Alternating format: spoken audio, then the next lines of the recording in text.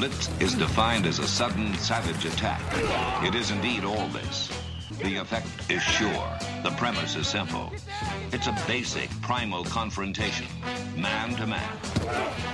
No excuses are offered, none accepted. Welcome to the latest edition of Longhorn Blitz with horns247.com. Looks like a radio station. Now, here are your hosts. Lifetime Longhorn Rod Babers. Pure athlete, yeah. I transcend race, hombre. Matt Butler. I don't talk man. I back it up. And we are chock full of that, man. Damn right. And Jeff Howe. It's still real to me, damn it. And that's the bottom line, because Stone Cold said so. If you're gonna blitz, come strong, but don't come at all. Coming strong with it this week because we've got a win to talk about, boys. Texas gets the W over Baylor 38-7. We'll talk about that win and look ahead to another game against a top 10 opponent. Another top 10 opponent coming off of a loss to Iowa State. Weird how that works out, but we'll do that and more on this latest edition of Longhorn Blitz with Horns247.com. I am Jeff Howe. I'm going to go ahead and bring in the rest of the team. He is the master of the soundboard, the drop machine extraordinaire. No longer the man behind the glass, but the man who still has the magic touch and makes this show sound audible for everybody out there. I like that. Matt Butler. What's audible. Up, I like it. I am audible. Yeah. That's me. Dynamite drop in there, Matt. Yes. A man who knows about dynamite drop-ins, knows about a lot of stuff because he's the Renaissance man here on Longhorn Blitz, the third member of our team, our lockdown corner here on the show, lifetime Longhorn, 2002 UT All-American, 2002 semifinalist for the Jim Thorpe Award, fourth-round draft choice of the New York Giants in 2003, spent his NFL career with the Giants, Lions, Bears, Bucks, Broncos, and a year with the Hamilton Tiger Cats of the CFL. When he was done with football, got himself back to Austin, Texas, into 40 acres, where he earned his degree. If he had his T ring, he would wear it proudly, but nevertheless, he is a card-carrying member of DBU, and we will get him a card one of these days. Number 21 in your program, but number one in your hearts, a very dapper-looking Rod Babers. Thanks for the intro, brother. Yeah, I got to do some TV work today. You know I don't just dress like Rod with the button down and the khakis, I'm like, either you got some kind of interview or somebody died, one or the other. All right, you got to go to court. I've heard all of them today. It's the same thing because you never see me dressed up. But yeah, got to do some TV work, that's all. Talk some Longhorn football, of course. Whenever I saw Rod walk in, it was bizarro world because normally Craig Way had always, in the previous life, right. We knew this world was always in a suit, and then Rod had just came in from, say, the Greenbelt or something. And then instead, now it's Craig Way in, a sweatsuit, a 60s, old school Longhorn sweatsuit. Yeah. And then it's you in basically a suit. You were dressed up. You realize wearing that sweatsuit, Craig is like an oversized cell phone and a gold chain away from being like a mob boss. Yes. Oh, yeah. Easily. Vito. Yeah, no doubt. Because, Craig, he's got Italian. Isn't he Italian? I believe he's Italian descent. Yes, he has good Italian. So Craig Way can pass for a mafioso if he needed to. Well, gentlemen, one thing that passed muster was definitely Texas over the weekend. And we all picked a close game against Baylor because really what it boils down to, I don't know if you guys, I think we were all kind of on the same page. We basically had no faith in the Texas offense. None whatsoever. And why would we? I was going to say there was no reason for us to go out there with false, kind of false expectations for this offense. No. And Saturday. Especially without Sam Ehlinger. Right. And Saturday in Waco was a struggle. They were awful in the red zone. They had some turnovers. They had got the ball on the plus 16 and failed to get points on one drive.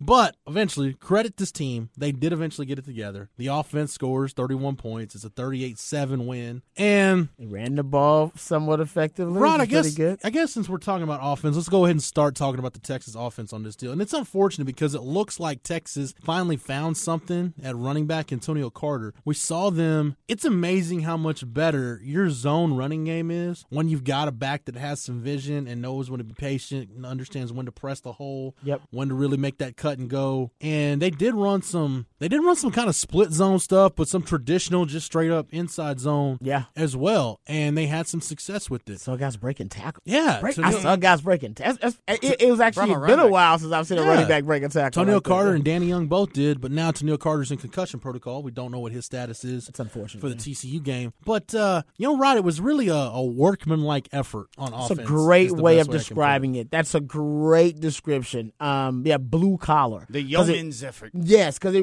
I agree. It wasn't necessarily that efficient. There's a ton that we could be critical of offensively, but they did seem to just put their head to, nose to the grindstone. They just kind of worked things out. It started with the running game. Even Shane Buechele, he was very efficient. You know, they didn't have really big explosive plays in the passing game, but Shane Buechele, if he's anything, he's very efficient with the football. I think that's what Tom Herman likes about him. Yeah, he had the one turnover, but very efficient with the football. So, yeah, I mean, now we're at the point, I saw the depth chart, the most recent depth chart, and we had, I think there are 3 different oars by the running back. So, basically, you're looking at 4 different guys who could potentially be considered the starter. I've never, ever in my life seen that before on a depth chart. Maybe in the preseason, but I don't think I've ever not going into game 9. Yeah, and especially where it's sort of out of like the attrition at the top, and then a few guys emerging a little bit, but like not the depth of like say 05 whenever you had Selvin, Jamal with a guy like Melton and Obanaya, but that's all the 4 guys that all played because of the situation. Not like this situation where a few young guys are emerging to challenge some guys from the top, but if you look at snap counts and how they've evolved, really looks like the young guys are taking over the backfield as we go on. I think they'll be better because you can. I'm excited to see those guys in the screen game. We didn't see a ton of it versus Baylor, but I would assume that Daniel Young, Tennille Carter, when he comes back, those guys will be way more effective in the screen game. Talk about that first step, that quick burst first step, something that Kyle Porter, I think, lacks in his skill set, and something Chris Warren, I don't know if has ever really shown a quick first step. These guys have that burst. I think that's what Tom Herman likes in his offense. Go back and look at his running backs at U of H. All those guys had burst, you know what I mean? And they were more, they call them air backs now. They're essentially air raid backs. They're spread running backs. The NFL's got a ton of them now. Like Duke Johnson's a slot receiver. Yeah, like Chris Thompson for the Washington Redskins. Racial slurs. There is James Tariq Cohen is another one for the Bears. Alvin Kamara for the Saints. Yeah, everybody's got these they call them air backs, but they're just air raid. They're just spread backs that can kind of go out and be a receiver if they need to. Christian McCaffrey, I guess, is the kind of the premier model of it, but a lot of guys are being more successful Tevin at than Coleman him. Was that guy. You know what I mean? So I think Tom Herman likes those guys, and Tennille Carter and Daniel Young fit that. Matt, you're talking about snap distribution at running back, and I'm using Pro Football Focus, which, by the way, 24/7 Sports and Pro Football Focus, we have a partnership now, so you'll see. I figured that because you guys have been citing a lot of Pro Football Focus you'll see stuff. more and exclusive stuff too, like Yes. stuff that I can't. I go to the website and I won't get it on the website. I've got player grades, I've got snap distribution, I've got all of it. That's awesome. I love Pro Football Focus. Yeah, they do a great job. So your snap distribution at the running back position against Baylor, Tennille Carter led the way with 29. Then you've got Danny Young with 27, and this includes special teams and everything. Tennille Carter with 29, Danny Young with 27, Chris Warren with 26, and I think the only snap Kyle Porter had in this game, unless he was there at the very end, I haven't gone back and rewatched the game yet, unless he was there at the very end, one snap Kyle Porter against Baylor. So really you're seeing the 2 true freshmen play more. And Rod, at this point, when you look at Chris Warren, 2 carries for 3 yards, and you just look at his production over the last few weeks, have we seen the last of Chris Warren as a feature back? I tend to think he's a niche. Well, he hasn't been a feature back all this year. Only out of necessity, I think, or something versus San Jose State. But, I think Tom Herman, for some reason, hasn't, or even his staff, they haven't really been big fans of Chris Warren's skill set. And I'm not talking about the young man, I'm talking about his skill set in their offense. And he hasn't really proven, I'll trust me, I was one of the biggest, Chris Warren fans, and I was on the bandwagon, play him more, force feed him the football, and he'll get better. He'll be better in the fourth quarter than he is in the first quarter. That has not really been the case. I will admit that Chris Warren has not really lived up to, the praise and the hype when he's gotten the football. He has not really shown the ability to break away and be a game-changing back. So, I tend to agree with Tom Herman that no running back has really taken over this job or taken hold of it. So why not put some new blood in that backfield, which is what they did versus Baylor. And you were on the Daniel Young bandwagon a long time ago. I think most people have been on like that 31-yard touchdown run? Exactly. Yeah. I think most people have been on the Tennille Carter bandwagon for a while. So give it to the two freshmen and let them have it. I agree. Let the young cats take it. Matt, I know you got some numbers you want to get to. Rod, I just want to throw this out there for you. Tennille Carter had 70 yards against Baylor, 4.7 a carry, which is solid. Yeah. That's the most by a Texas back in any game since Chris Warren and Kyle Porter against San Jose State. In that game, Warren had 166, Porter had 72. In the last 6 games combined, and keep in mind Kyle Porter had a DNP against Oklahoma State, Porter and Warren combined over a 6-game stretch, combined for 181 yards, 2.3. Yeah, and let's not forget there's a common denominator there, and it's really bad rush defenses you're playing up against. San Jose State was terrible, and Baylor is also one of the worst in the country. And I think Texas has only averaged over 4 yards a carry 3 times this year. One was against Baylor, one was against San Jose State, and ironically, one was against K-State, where they ran the ball pretty effectively. So this Texas, what I've noticed about the Texas offense and what I even liked about the Baylor game, you can be committed to something without necessarily being good at it. Like that's me and my relationships in the past. You can be committed to something without being good at it. Fake it till you make it. And that's essentially what Texas is going to have to do with the running game. It's kind of fake it till they make it. They know they're not going to be, it's not going to be a game changer, but they can still have the appearance of balance and then have the, you know, the screen game and the play action game off of that and the short high percentage passing game. They can build on that. I think they've doing a lot more funk, which I like pre-snap motions and shifts. They're doing some things, little things. I saw the trick plays versus Baylor. They broke. And I got a problem with the trick plays real quick about the personnel they're using for the trick plays. Okay, so why have Lil Jordan Humphrey as the wide receiver that's throwing the wide receiver pass instead of the two quarterbacks who you have as wide receivers? They're two former quarterbacks, Lorenzo Joe and Gerard Hurd. That might be outsmarting their own selves, being like, no, we need to have the guy that it makes no sense. I know Lil Jordan Humphrey played it too. He played everything, but man, it seemed like why let him do it? Why not let one of the other? And I don't think another team would suspect it as much because Lorenzo Joe and Gerard Hurd play wide receiver as much as they would play quarterback. So that maybe that's why. But could the have been direction of the play, but still doesn't define why it wasn't Gerard Hurd. Okay, and then my second thing, the Chris Warren halfback pass. And I know they might have been suspecting if it was Colin Johnson, but football's a game of inches, and they missed that probably by half a foot, that touchdown. And I think if you give it to a larger receiver, one of the bigger receivers, instead of Lojo, and I like Lojo, I think that's a touchdown. Yeah, probably more catch radius. Exactly, catch radius is huge. That's why Colin Johnson in the red zone is he's such a big target. It makes so much sense. So hold on, those are my two random criticisms of the personnel decisions. No, I'm with you on that. I do like the fact that we are seeing some more pre-snap stuff, some more motion, variations of the route tree, different route combinations. Yeah, I have seen this. Yes, I agree with that. So like you said, not anything that's going to set the world on fire because this offense isn't, but enough to where you could say, all right, they put some thought into this week and got a few wrinkles. So I agree with that. It's encouraging. You can't say, oh, yeah, they got it figured out, because that's not the case. But it's encouraging to see, hey, actually had some good stuff going on there. Maybe some stuff you can build on. It was a solid game plan. I will say it was against Baylor because it's easier to put a solid game plan together against Baylor than it is against other teams. But it was a solid game plan. It will be a much bigger task facing I think it's number 3 rush defense in the country and TCU coming up this week. Matt's chomping at the bit, Matt. I'll let you get yours here in a sec. But to the point about the run game, Rod, like you said, you're just going to have to present the fact that you do have a run game, that you're not a 5-wide air raid team. You do have a threat of being able to run the football. Yeah. I do like the fact, though, that they were able to run the football later. I was disappointed in the fact that they weren't able to run it because Baylor's been awful to run all year. But I'll give them credit for the fact that they stuck with it enough to where later in the game, once Baylor, because we know Baylor has zero depth in the trenches and in the box because of injuries and attrition and everything else. But then once Baylor got worn down, that's when you saw Texas able to move them. They stuck with it, the commitment to it. Yeah, and talking about,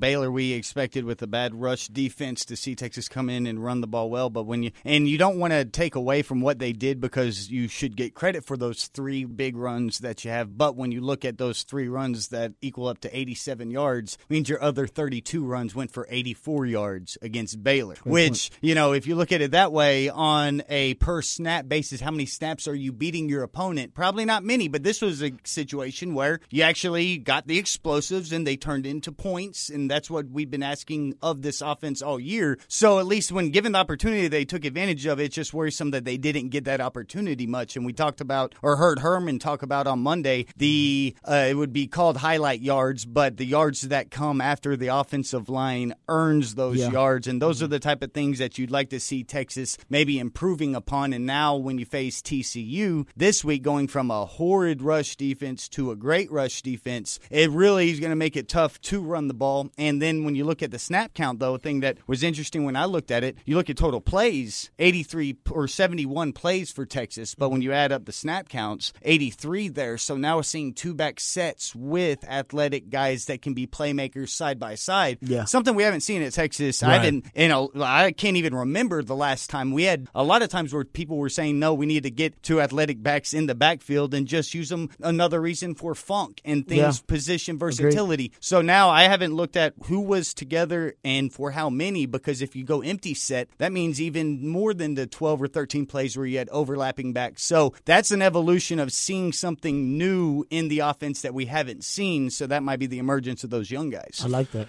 All right, break time on the show, but when we come back, we're talking more about the 31-point win the Longhorns scored over Baylor. We'll recap it, look ahead, and do much more when we return on Longhorn Blitz with Horns247.com. Welcome back to Longhorn Blitz with Horns247.com. Here again is Jeff Howe. You bring up the next point I wanted to talk about, which is the quarterback decision for the TCU game. So Sam Ehlinger's cleared. This is why it's different than in weeks past, because either one of these guys hasn't been healthy, or we knew at the beginning of the week, all right, it's Tom Herman can say what he wants, but it's going to be Shane, or it's going to be Sam. Whatever. Yeah. According to Vegas, it's going to be Sam. According to Vegas, really? I think so. Now we legitimately have questions about who should start, who will start, whatever. I'll give my opinion, then I'll let you guys riff off. Okay. My opinion is this, and Chip Brown wrote a piece on this. It's up at horns247.com, and Chip and I were on the same wavelength because before he wrote the column, he kind of asked my opinion. He said, okay, I'm thinking the same. I think you start Shane Buechele because I think in this game you value experience. Maybe that high percentage passing game, the screen game could be an extension of your run game. Start Shane Buechele because if it goes bad, I like having a guy in Sam Ehlinger with the dual threat ability to be able to give you a spark coming off the bench. Good idea. I don't think it works as well the other way around. In other words, if you start Sam, it goes bad, and then maybe you have to go to Shane. I don't think to me, it just doesn't. Something's a little off kilter. Okay. So I would rather start Shane Buechele because here's my thing with Shane Buechele, Rod. Like if you look at his 3 games that he started, the Iowa State game, he had some moments that were shaky, but he hasn't played bad. No, this year he hasn't been terrible. Agreed. So right now, I would tend to go and Sam's had turnovers here and there, but I don't think there haven't been games where I've been like, oh man, he was terrible, he was awful, horrendous. Mm-hmm. So I start Shane Buechele, and if it goes bad, go with Sam. The problem in my scenario is this, and Rod, being in the middle of the Sims Applewhite thing, you know this all too well. When do you pull the trigger? When do you decide it's time to go to the other? You do it after the second series if you're not moving the ball? Do you just give him the third series? Do you wait? Maybe give Shane Buechele a quarter? Don't do what Matt Rule did. Just rotate him. Yeah. Rotate him and get both of them hurt. Exactly. But I mean, if you're talking about, Sam has been cleared to play, and now if we're just viewing this as Herman, I mean, it seems pretty obvious that according to the staff and even with the production on the field, that Sam has been the guy with the better top end and allows your offense to have more versatility, so he's your best quarterback. So I think it's simple nature, but if he's your best quarterback and he practices well, he's going to play. So I think it may be that simple of a decision. And when you look at Vegas, I was thinking at first when there was no line, then you didn't honestly know. But then when I saw the line came in at 6.5 or at 7, and it's definitely at 6.5 now, less than a touchdown at TCU, it makes me think that Vegas thinks that the quarterback situation, at least healthy, they're both available, going with their best one, which is probably Sam. But that's just interpreting the data because I don't see how, if Sam isn't going to play or if it's Buechele and your one-dimensional offense going on the road against a tough defense, that you would still be within a touchdown of a really good defense. Yeah, it's I tend to agree with Matt because, listen, I know Shane, I love Shane. I love Shane Buechele, but you should make a T-shirt. You know what I mean? But the truth is, when Sam Ehlinger is in there, that his ability to improvise and extend plays and his compatibility with that offense, it gives you the opportunity to grind really good teams down to a nub, which is what they do when they play USC's and Oklahoma's and Oklahoma State's. And that's, you know what I mean? Like, you may the first play. Yeah, you kind of just grind. He fits that mold. Now the thing is, he's already dealt with injury, so him grinding teams down, his physical style of play is a part of that. Him improvising and extending the play and scrambling and being physical, setting that tone, his team feeding off of that. That's all a part of that, and that's all a part of that it quality that makes Sam Ehlinger a guy that can keep Texas in a game with an Oklahoma or an Oklahoma State or USC. When Shane really can't do that, he's got a ceiling, and he hits his ceiling often in a game, sometimes even against an Iowa State or even against, you know what I mean? Like, there's not much more he can do within the confines of that offense. With Sam Ehlinger, he gets to a point where the offense may hit a ceiling, but then Sam's ceiling is higher. He's like, all right, the passing game can't work. Okay, running backs, y'all averaging less than 3 yards a carry. All right, offensive line, y'all can't block a damn soul. Okay, and then all right. right, then I can TCU take the whole thing. defense Yeah, exactly. So from that standpoint, I'm pretty sure that if Sam is healthy, then you go with Sam and then you bring Shane in. If you do it the other way, and I agree with you everything you said. It's a great point about him bringing Sam coming in and giving you that boost, and Shane keeping you in the game. But there's a possibility that, and you said, when do you pull him, that you could get way too behind and then be scratching and clawing. And then you made the wrong decision to open. And we know this team cannot play from behind very well. Even though they've done it, it's just not ideal for them. They need to be in the game. And I think with TCU, man, you can get out of that game very quickly. But TCU likes to run the ball. They're at their best when they're running the football, too. Yeah, I agree with you guys on Sam Ehlinger. And I honestly, I think at this point, I think if Tom Herman had his druthers, I think there's no question in his mind it's Sam. Yeah. My concern, Rod, would be, does the head injury with Sam Ehlinger, how much does that change Tom Herman's thinking? It's got to change everything. That's what I'm saying. You got to change everything. And that's why I think you've got to entertain the idea of maybe starting one and then going to the other, or somehow playing both. Dude, Sam Ehlinger was running the ball close to 20 times a game. Yep. That's more than Tim Tebow and Vince Young and like Cam Newton in their prime in college running the football. He was running it. I mean, I know Tom Herman likes his guys to run, but you don't want to run that much. And it come to find out, it does. It takes a toll on anybody. He's human. He's not. He's not Thor, for God's sakes. You know what I mean? Like, it takes a toll on anybody. He's great. He runs like a centaur. But I'm just saying, so it adds up. And I agree with you. Now you got to change. Like, all right, now how much do I want him running? I got him. I want him to run 12 to 15 times a game. I got to choose it because he's going to take it upon himself to run 6 or 7 just on his own because of the offensive line and scrambling. That's me spitballing, trying to figure out what they could do. It's how much does the offense change now? Do you just go back to, hey, Sam, if it's there, take off, and we've got all these quarterback runs in, or do we see them change something? But at the same time, the thing you've got to balance there too, guys, is do you risk changing too much, and then you've got a quarterback in Sam Ehlinger who now is completely out of his element, and you've almost hamstrung him, taking away one of the things he does really well, which is being able to extend the play. You don't tame the quarterback like that. Herman, I don't think you can at this when point. asked about like the injuries, Herman just went out straight up and said, "Well, he's a football player." He's like, "If Sam's going to play, it sounds as if he's content with Sam playing the way now. He would prefer Sam to not knock heads with people constantly." Yeah, but I was surprised at how much Herman said he didn't want Ehlinger to change. I think if he plays, he's going to play like this at least for now. No, I'll say this, and you're right. I heard Tom Herman say that. It's football. Totally understand that. If Sam, I'm talking to you, Sam. I ain't talking to Tom Herman. Sam, if you want to continue to play this game, all right, and exhaust your eligibility on the 4 acres, and you want to play in the NFL or have a shot, you need to take it upon yourself to change your style of play, or you won't make it through your entire career. You won't be able to play your entire career like you're supposed to. No way. I'm talking about past just college and everything. You got to start thinking about that. So I'm not saying I agree with you. I don't think Tom Herman's he's an 18-year-old male. Tom Herman's going to change anything. But Sam Ehlinger, he's athletic enough and he's got good enough football instincts. He's got to learn. All right, you know what? The extra yard and a half, I'll just get down, or I'll just go out of bounds. That extra half a yard and yard there, my team having me healthy means more than getting that extra yard or whatever I was going to get. This goes back. That's maturity. This goes back to the concussion conversation we had last week. I think you're at the point in the season, Rod, going into Game 9 where I think it's unrealistic to expect him to change that. I think that's something you work on maybe during bowl prep, maybe spring ball. You can't, because practice you never hit the quarterback. That's why I said this is a Sam Ehlinger thing, dude. You can't work on that. You can't work on that. What I'm saying is I don't think he can change in a matter of 2 weeks. Well, I understand, but it's not going to be with practice or anything either. It's going to be with him. Literally, all right, Sam, you got to make a decision. No, I'm you want to play like Colin Klein and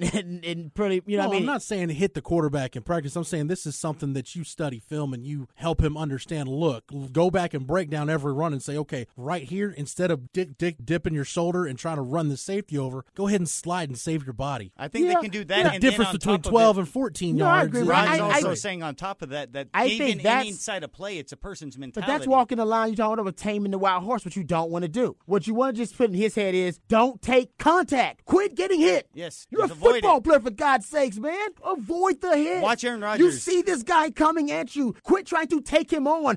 And everybody quit clapping you on. And this is partly Tom Herman. You got to quit praising it. Quit praising it, dude. It's not good. All right? You need to tell him to be more judicious about the hits he's taking. Just be a football player. Avoid the 250-pound linebacker that's running right at you. Don't try to take him on. It ain't Westlake. And we're not going to get up and clap for you after that. You're going to end up getting yourself hurt over time. So my thing is, I know you're talking about the film, but I think think that will get him thinking too much. Like, okay, well, just say, dude, don't get hit. I don't want you taking hits. If you're gonna take a hit, get the hell down or get out of bounds. It's just that simple. We ain't got to make it complicated. Get the hell out of bounds and get down. How is that not taming the beast, though, Rod? Because I want the yardage. I don't give a damn about you tackling defensive backs like at K-State. Everybody's like, yeah, that was unbelievable. No, I was like, no, it's not. I don't want to see my quarterback doing that. You can get it and then slide. I mean, why do I want you running over a DB? Right. What do I get? What do I get out of that? Like, I didn't get nothing out of that. Lower his shoulder. You could have went down and slid and get in the fetal position and then I got the same yardage. I don't give a damn about that. If you don't think that ends up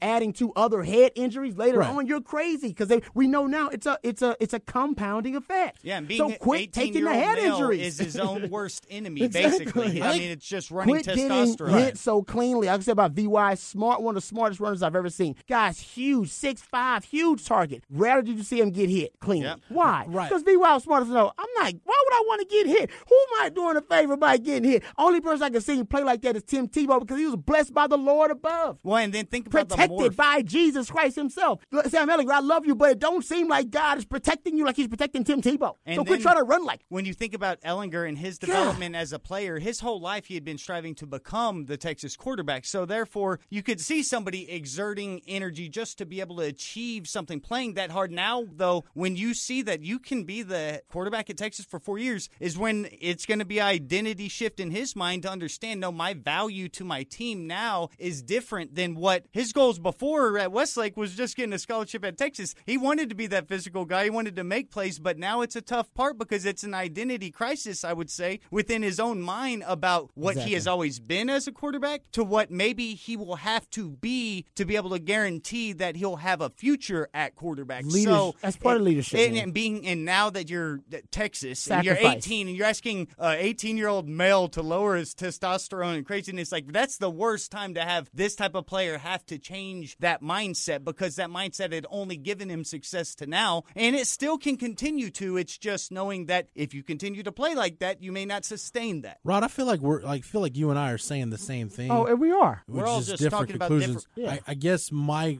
question at the end of the day is, or not my question, my point of view is, I think it's unrealistic to expect that to change against TCU. I don't think it does. Oh, I agree. I think totally. You're stuck with Sam Ehlinger this year being what he is. And we talked about this at K-State. Rod, you were one of the few people in the market who brought it up, maybe the only one who brought it up. Sam Ehlinger playing like that, it wasn't built to last. You were going to need Shane Buechele at some point to finish the game for you because it's not a sound plan. So I don't know. Maybe you have to play two quarterbacks just to minimize the number of hits Sam Ehlinger is going to take, knowing he's going to take hits, and think, hey, maybe if we have Matt, what's your average number of offensive drives a game? What, 12 possessions? Yeah, Big 12. Okay. Yeah. Instead of being on the field 12 possessions, treat him like a running back. Right. Then. Maybe if he's on the field for 7, that's a good point. Or 8, maybe that's 5 or 6 fewer hits he takes. You treat him like a running back. Like literally, just take him off for a series or two. You know what? At this point, I don't necessarily disagree with it. You know what I mean?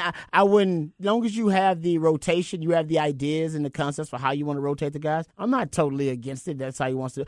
My thing was, and I agree with you. You're not going to fix that overnight. I think Sam Ehlinger is a good enough athlete, has good enough football instincts where he can avoid those types of collisions. Some of them are unavoidable, of course. You know what I mean? Like the one at Oklahoma, I don't know if that was that avoidable. He's running and the guy pulls him and he ends up hitting his head on the pavement. But I think a lot of the hits he can't avoid. Remember the K-State one? He runs over the guy. It's like, to me, that's him. That's his thrill. Now, he likes doing that. That's how he grew up playing. He wants to play like that. I think that part of the sacrifice and commitment, it will be like, as Matt pointed out, all right, now, Sam, I know you like doing that. I need you to be more judicious about it. I need you, you know what I mean? Like, I need you to watch the amount of hits that you're taking and the contact that you're taking. You know what I mean? Like, I need you to, and he can do that. Trust me, that's what football players do. They do it all the time. They're adjusting to the game, do it all the time. I think he can do it too. But I agree, not going to be done overnight. That's something you got to, kind of drill into his psyche as a football player. I understand that, but I want him to start doing it now. So let's stop praising him running over linebackers and stuff like that. Let's just, if he does it, all right, but don't. It's like when your dog done something like bad, don't praise him like this. All right, no, you either punish him I don't want to take it out of him because you're right. I don't want to, kind of, take the wild stallion out of him because he is great. But I do want him to start having less and less contact because he loves it. Like he loves it. He thrives on it. Yeah. Maybe you should go down to the 40 and 0 with that, Rod, because you're doing a great job with your dog. Might add. We're talking about training dogs. Yeah, my dog is very well trained. She is. She's a really good. Rod's dog is the most chill dog I've ever seen. She is. She is. She's a comfort dog, basically. Awesome dog. Yeah, she's there for companionship. She really is. She's not a good guard dog. She's a lover, not a fighter. No, one of our labs is like she's a passive. Exactly. There you go. Nice. We have one lab who's the guard dog, and then the cat's just kind of the a-hole of the house. He just it's the wild card. That's a cat. You gotta have the wild card of the group. That's the wild card. It's not a wild card. The Texas defense. It is their calling card right now, and defense is carrying this team. Agreed. Tom Herman said Monday. I know we talk about quotes in press conferences and take them for what they're worth, but Tom Herman said they're carrying us right now. Clearly, we can all. Yeah, that's pretty obvious. Agree. That's pretty obvious. Rod, they get back to getting non-offensive touchdowns. Deshaun Elliott with the pick 6. They hold Baylor to. Let me pull up my stats here. If the internet will operate. Deshaun Elliott pick 6. I think Baylor had something like 3.3 yards per play. Yeah, 3.3 per play. Baylor rushing yards rushed for 31 yards, 33 carries and 31 yards. So that's like 0.84 yards a carry. Todd Orlando, he takes away. That's the first thing he does is take away the run. And been consistent with that. Going back to the Monday press conference, Tom Herman was asked, what makes Todd Orlando's defense so good? What makes him good as coordinator? It's the same stuff we've been talking about on this podcast for 5 weeks. Yeah, he does. Make them beat you left-handed. Whatever their strength is, take away their strength. Yep, he did. You're not going to beat me by doing that. I agree. And he did it with Oklahoma State by taking away the vertical passing game, and with Baylor. I mean, Baylor, I don't know if they really have a strength. Against USC, they took away the inside run game. Took away the inside run game. No, I think that, and it helps that, right now, and I'll give Todd Orlando credit for it, and that defensive coaching staff credit for it. Man, I just see so many Longhorn players having the best season I've ever seen them have. And I know maybe that coincides with how well the defense is playing, but Deshaun Elliott right now has got 6 picks. I want to say he's got 2 picks until he breaks Earl Thomas's record or ties Earl Thomas' record. 8. At 8. But I'm telling you, he's got a realistic shot to win the Thorpe. I kept saying, people were like, oh, he's not going to win the Thorpe because Minka Fitzpatrick's going to win. I was like, okay, but man, if he keeps getting picks and pick sixes and making plays like this, he makes so many big splash plays on defense. Well, and just opening that game with that play, and then just the way he looks too. I mean, just physically, the dude just looks amazing out there. He looks the part. Returning that pick 6, he actually showed speed that I didn't think he had. He seemed like a guy that with power, but his top end, he was as fast as anybody on the field. I saw Matt Miller from Bleacher Report have a mock draft, and he had 3 Longhorns in the first round. I think he had Malik, Connor Williams, and Houghton Hill. Didn't have Deshaun Elliott. Scouts love Houghton Hill. The lankiness, man. Yeah. Matt Miller says reminds him of a Seahawks corner. Nowadays, safeties, you don't get drafted as high. Those corners, right? Exactly. But I think Deshaun Elliott, and I think I don't know if he's going to get a first-round grade or a second-round grade. Second-round safety's a first-round DB. Yeah, I think he might leave, too. I really do. I think he probably should. When you get this many picks in a season, it's like Earl Thomas that year. And Earl Thomas obviously is now the best safety in the league. So, it paid off for him. I don't know if you come back after you have a splash season like this. You know what I mean? Because, the chances of you being able to top it are tough. Right. And I saw a great study, and if Deshaun Elliott does drop to the second round, he'd be the perfect pick for a guy like the Patriots. If you look, I forgot what school did it. Ivy League school recently did one just showing the payoffs for a first round and how much value, because the second round pick is not cheaper. Guaranteed money. Yeah, it's cheaper. If you talk about players that are drafted there, because there are so many, say 10 picks that are missed in a first round, there's still 10 first guys round that talent. are for sure. Then, though, at that rate of non-guaranteed contracts and being cheaper, it's insane to be able to get the value back. So that's why you see so many times the Patriots trading for those second picks. Which they did again. Yes. Trade Garoppolo for a second-round pick, Deshaun Elliott's pick 6 gives this Texas team 6 non-offensive touchdowns this year. Leads the nation. That's as many as Texas had in the entire Charlie Strong era. Yeah, I think he has more than 44 FBS teams. I mean, just Deshaun Elliott alone. I'll ask you a question. Deshaun and Houghton Hill probably combined outscored the whole most. nation. This is the most non-offensive touchdowns Texas since has had 2009. Since 2009. Yeah, I remember that year. Earl I think they had like 9 that year or something. 11. Okay. 11. 4 interception returns, 4 punt returns, 3 kickoff returns. That was a ridiculous. And I want to say this is the best Texas defense probably since that 2009 defense. I don't know if it's better than 2008, because 2008 actually 2008 was better than 2009's defense, in my opinion. I don't know if it was statistically, personnel-wise. But personnel-wise, I think what it was. But this is the best Texas defense since that 2009 defense. I think it's better than that 2011 first-year Manny Diaz is better than 2014 first-year Vance Bedford. It is. All right, we'll take a timeout, but on the other side, we're talking Texas and TCU. The Longhorns hit the road to face the 10th-ranked Horned Frogs on Saturday in Fort Worth, and we'll go over the ins and outs on the other side on Longhorn Blitz with Horns247.com. Welcome back to Longhorn Blitz with Horns247.com. Once again, Jeff Howe. Let's go ahead and move on to TCU. And this is the game that going in. By the way, before we move on, you guys got any final thoughts about Baylor? We're ready to just put that one in the Yeah, I mean, I don't have any thoughts. I mean, Texas special teams, other than Michael Dixon, is pretty much, I don't know if that's a lost cause, but it is what it is, I guess the coach would say. You know what I mean? Like, I don't see any drastic improvement in the return game. Chris Boyd had a nice kickoff return. Chris Boyd did have a nice kickoff return, you're right. But Michael Dixon's pretty much the story on special teams, which he should be. Yeah. Really nothing out of the punt return game. Reggie Hemphill was a good punt catcher. Hey, I'll take that. Yeah, road, exactly. turn it over. I'll take it. Exactly. So going to and by the way, I mean Baylor was a team that I had a kick block too. I forgot about the block kick. Oh gosh. Yeah. I'll give Texas credit again. Yeah, they got to be more efficient in the red zone. Rod, you just... Agree. You know, Tom Herman don't even want to kick those field goals, and well, we'll talk about that in a minute. I'm glad you brought that up. But Baylor was a team that was actually playing really well despite their record. Man, I don't think any of us realized how rotten that thing was. But Matt Rule's done a really good job of peeling back all the layers of that onion, and they are really starting over. They're getting to the bare bones of that thing, man. Yeah. He's getting down to it. He's willing to take it's going to be ugly. He has stripped it down to the studs, and they are they're rebuilding that thing. It's pretty damn obvious. But it's going to be a while before Baylor is what we've seen them the last few years be. Well, especially because other teams are coming up in the conference now. You got Iowa State, which we'll talk a ton about. But yeah, TCU, and that was unprecedented at the time. I think we may see that again. TCU not going anywhere. Oklahoma State's not going anywhere. Texas Tech on the come up, kind of decent. Texas is gonna get better at some point. Tech's defense is better this year. I've noticed that. Well, I mean, I know it's by Tech standards. By Tech standards. Okay, there you go. Yeah, I'll make sure I preface it. All right, so moving on to TCU. This was the game, Rod, going into the year that scared the hell out of me. I'll pull a Mac Brown. Scares you to death. Why? Because it's close to Halloween? Well, because this Texas just has not played well against East, period. This is true. That should be the purple kryptonite now. Right. Really, I mean, you look at the only game Texas won, they've won since TCU's been in the conference, was 2013. That was a weird game where TCU had some momentum early, then the lightning delay. I remember that one. Texas ends up taking over after that. I remember that game. That wasn't a good TCU team anyway. They were 4-8 that year and had all kinds of injuries, and the Casey Paha rehab thing, and that was all. Casey Paha rehab thing. That was all. Tyrone Swoop's red shirt got burned at like 2 a.m.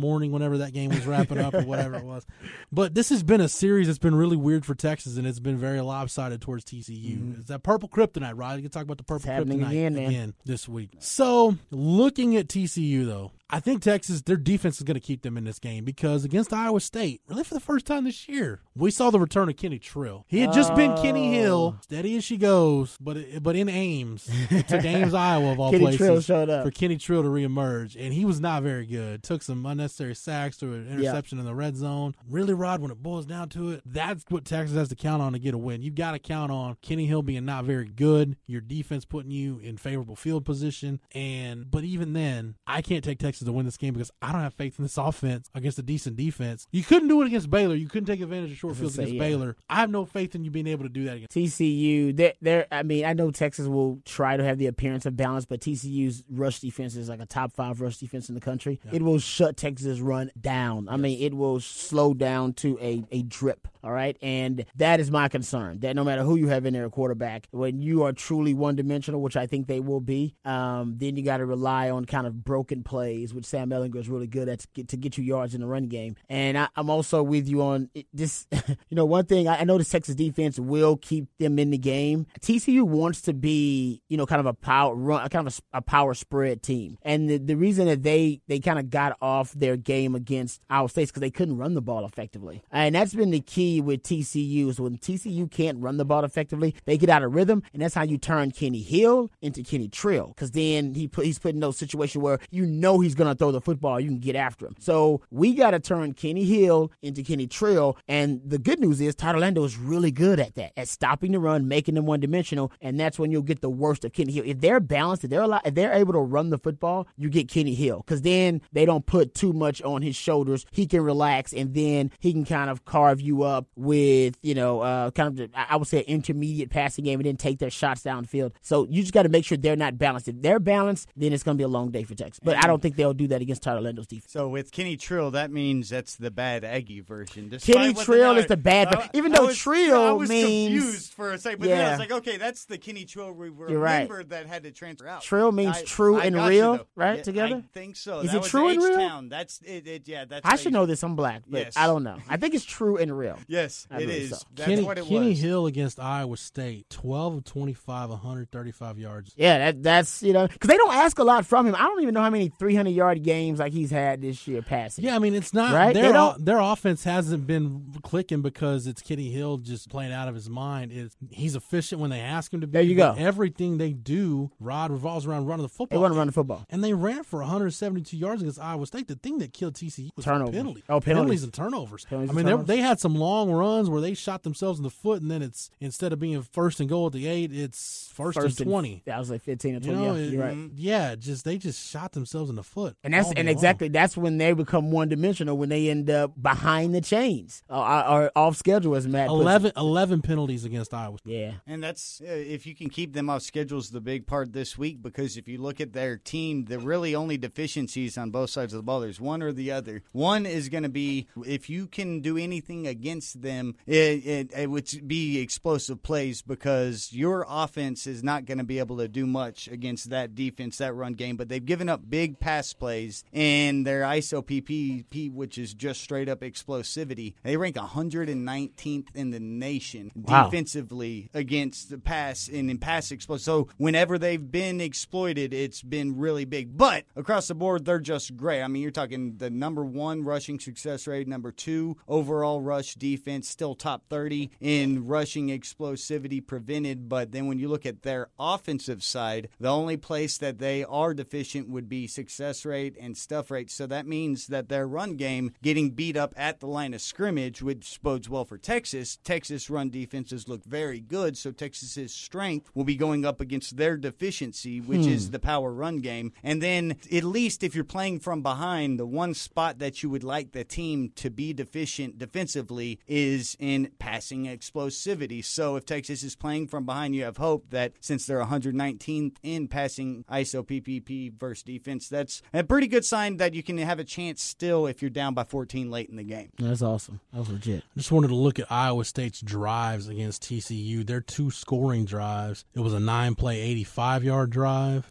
and an 11-play 82-yard drive. I mean, other than those 2 drives, they didn't do anything offensively against TCU. I mean, Iowa State, that team's just been so impressive, though, to see that they could somehow execute. I mean, you look at the margin of them beating Oklahoma, it's on 2 screens being blocked on the outside, identifying it, and like 2 plays can win them a game. And I watched a lot of that TCU game, and like you're saying, it was a lot of ugly defense against each other on both sides, but it just comes down to 1 or 2 non-screw-ups, and that's the one thing that they've done. It's a thing that Texas actually did against them to be able to win that game, because that was an ugly game there. And it's sort of a good primer if you think about Texas's matchup at Iowa State, similar to this matchup at TCU. Probably going to be a low-scoring, nasty game that you hope that you can just sneak by with. Matt, to your point about needing to get explosive passing plays, look at the Iowa State scoring drive, the first scoring drive they had against TCU. The highlight plays on that drive: 15-yard pass, Kemp to Deshaunte Jones. Let's see, David Montgomery had a 10-yard run, which I don't not count on Texas to do that on Saturday. 12-yard pass to Alan Lazard, 22-yard pass to Alan Lazard, 17-yard pass to Matthew Eaton for the touchdown. And then on the second touchdown drive, let me find it. And I'd be interested to see if those were even downfield, because they beat OU on 60-yard pass plays that were the screens. Yeah, but they go down as 60-yard pass plays. Here's where TCU shot themselves in the foot. That second scoring drive, the 11-play 82-yard drive, 3rd and 8 from the Iowa State 20. Incomplete pass for Anthony Tejada, gets flagged for PI. Drive continues. And then you've got 13-yard pass to Marcy Murdoch, David Montgomery with a 15-yard run, 30-yard pass to Alan Lazard, gets you down inside the 5-yard line. It's the only way to beat them. Yeah, it's going to have to be explosive. Stuff like that. Rod, before we close out here in a couple minutes,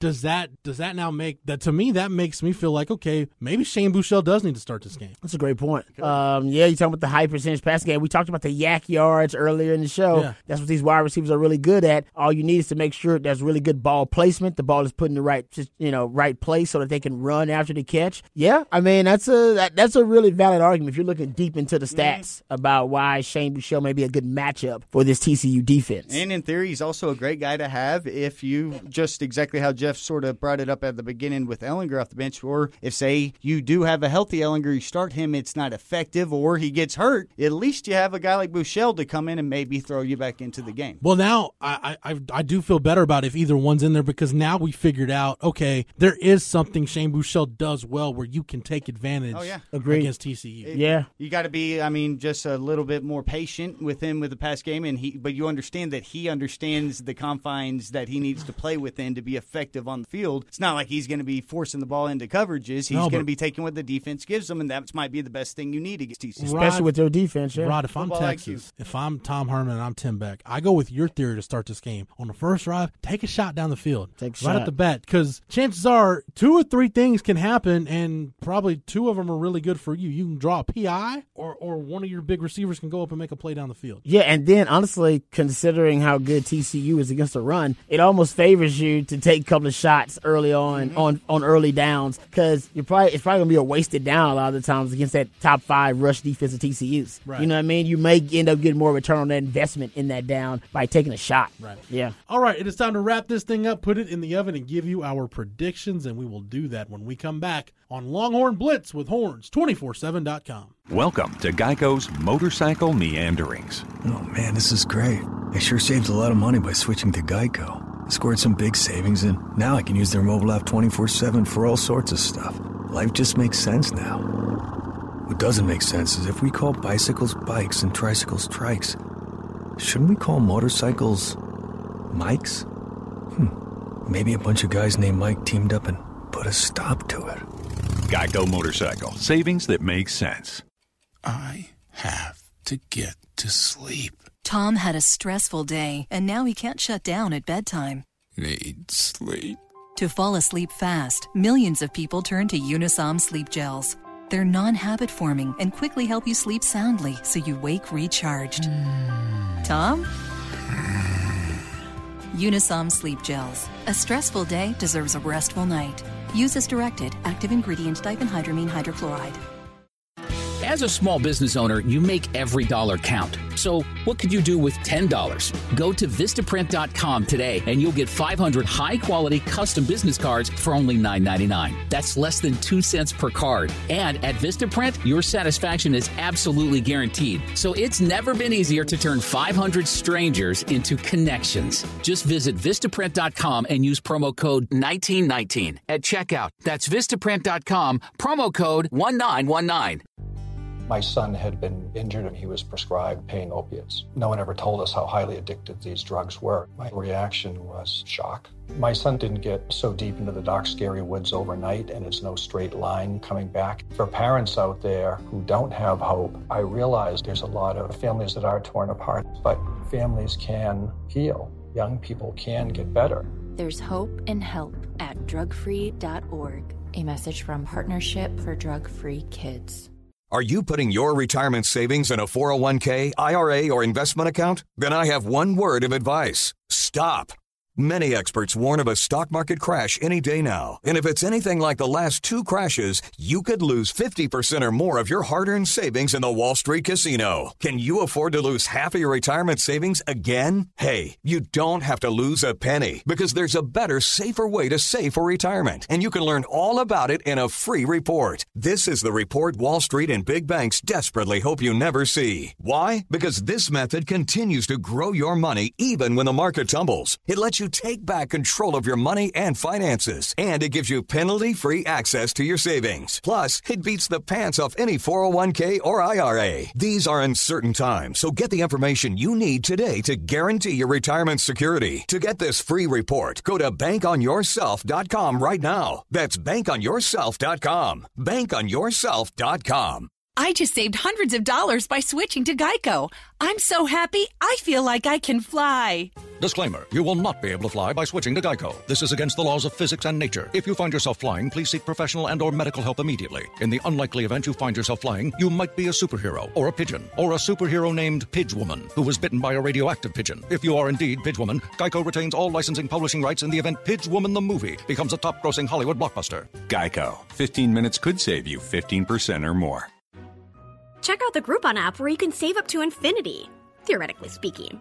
Actually, you can save up to $100 a week on what you do every day. Suppose you save $10 on tacos and took that $10 and used it to get more great restaurant deals on Groupon, like Italian or Chinese. Pretty soon, you could save a ton. Brunch? Check Groupon. Dinner plans? Check Groupon. Hungry? Use the top-rated Groupon app to save up to $100 a week on what you do every day. Download the app and save. Groupon. I have to get to sleep. Tom had a stressful day, and now he can't shut down at bedtime. Need sleep. To fall asleep fast, millions of people turn to Unisom sleep gels. They're non-habit forming and quickly help you sleep soundly so you wake recharged. Tom? Unisom sleep gels. A stressful day deserves a restful night. Use as directed. Active ingredient diphenhydramine hydrochloride. ABC Wednesday. On one night, the heart of country music beats stronger than ever. The CMA Awards with performances by Garth Brooks, Luke Bryan, Miranda Lambert, Thomas Rhett, Pink. Woo! And one-of-a-kind collaboration. Reba McEntire and Kelsey Ballerini, Tim McGraw and Faith Hill, Maren Morris and Niall Horan. Plus, the biggest stars unite in the most powerful show open ever. Don't you love country music? The CMA Awards live. Wednesday at 8/7 Central on ABC. Welcome back to Longhorn Blitz with horns247.com. Here again is Jeff Howe. You know, I do think Texas keeps this close. Man, what are we, 6.5 Yep, on the line? 6.5 right now. I just don't have faith in this offense to do enough when needed. I'll take Texas to cover, and I think it's going to be a sloppy game, low scoring. I'll take Texas to get the cover, 16-10 loss. I'll take TCU, 16-10. I'll take TCU, 23-17. Yep, I'll take TCU 26-17. Yeah, that sounds about right. I got that. I don't know about Tech scoring 17 points, guys.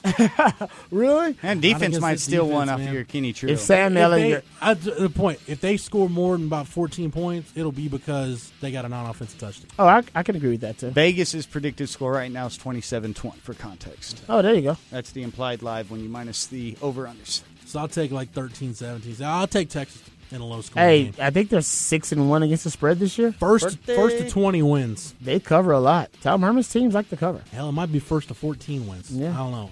I'm predicting a sloppy game Saturday. But this is Texas' last chance to get a signature win. This is kind of my theme of the week. This is, we can look back and say the Iowa State win was their best win because Iowa State's ranked now. But for this fan base, for recruiting, you go on the road, beat a top 10 TCU team. That's something you could sell. That's something you could build on. And at that point, guys, you're looking at 7-5, 8-4 could be a real possibility for this team. You lose on Saturday, then you're definitely in the boat of probably 6-6. Went out to be 7-5. It's two different worlds depending on if you won on Saturday. Just try to get to a bowl game at this point. Yep. That's the goal. That's it. Matt, thanks for everything, man. Appreciate it. Oh, you are more than welcome. Rod B, appreciate the time and the knowledge. Anytime, brother. For Matt, for Rod, for everybody at 104.9 The Horn, hornfm.com, AM 1260, The Horn app. Our new radio family, happy to be a part of the family. You can get this podcast each and every week on the Longhorn Blitz SoundCloud page. And thanks to Matt, you get us on iTunes, TuneIn, and any podcast app. Yep, just type in Longhorn Blitz. For the Horn family, for the Horns 24/7 family, I'm Jeff Howe. Thank you so much for downloading and listening, and we will catch you again on the next episode. You've been listening to Longhorn Blitz with horns247.com. Remember, for the latest Longhorn news 24/7, visit horns247.com.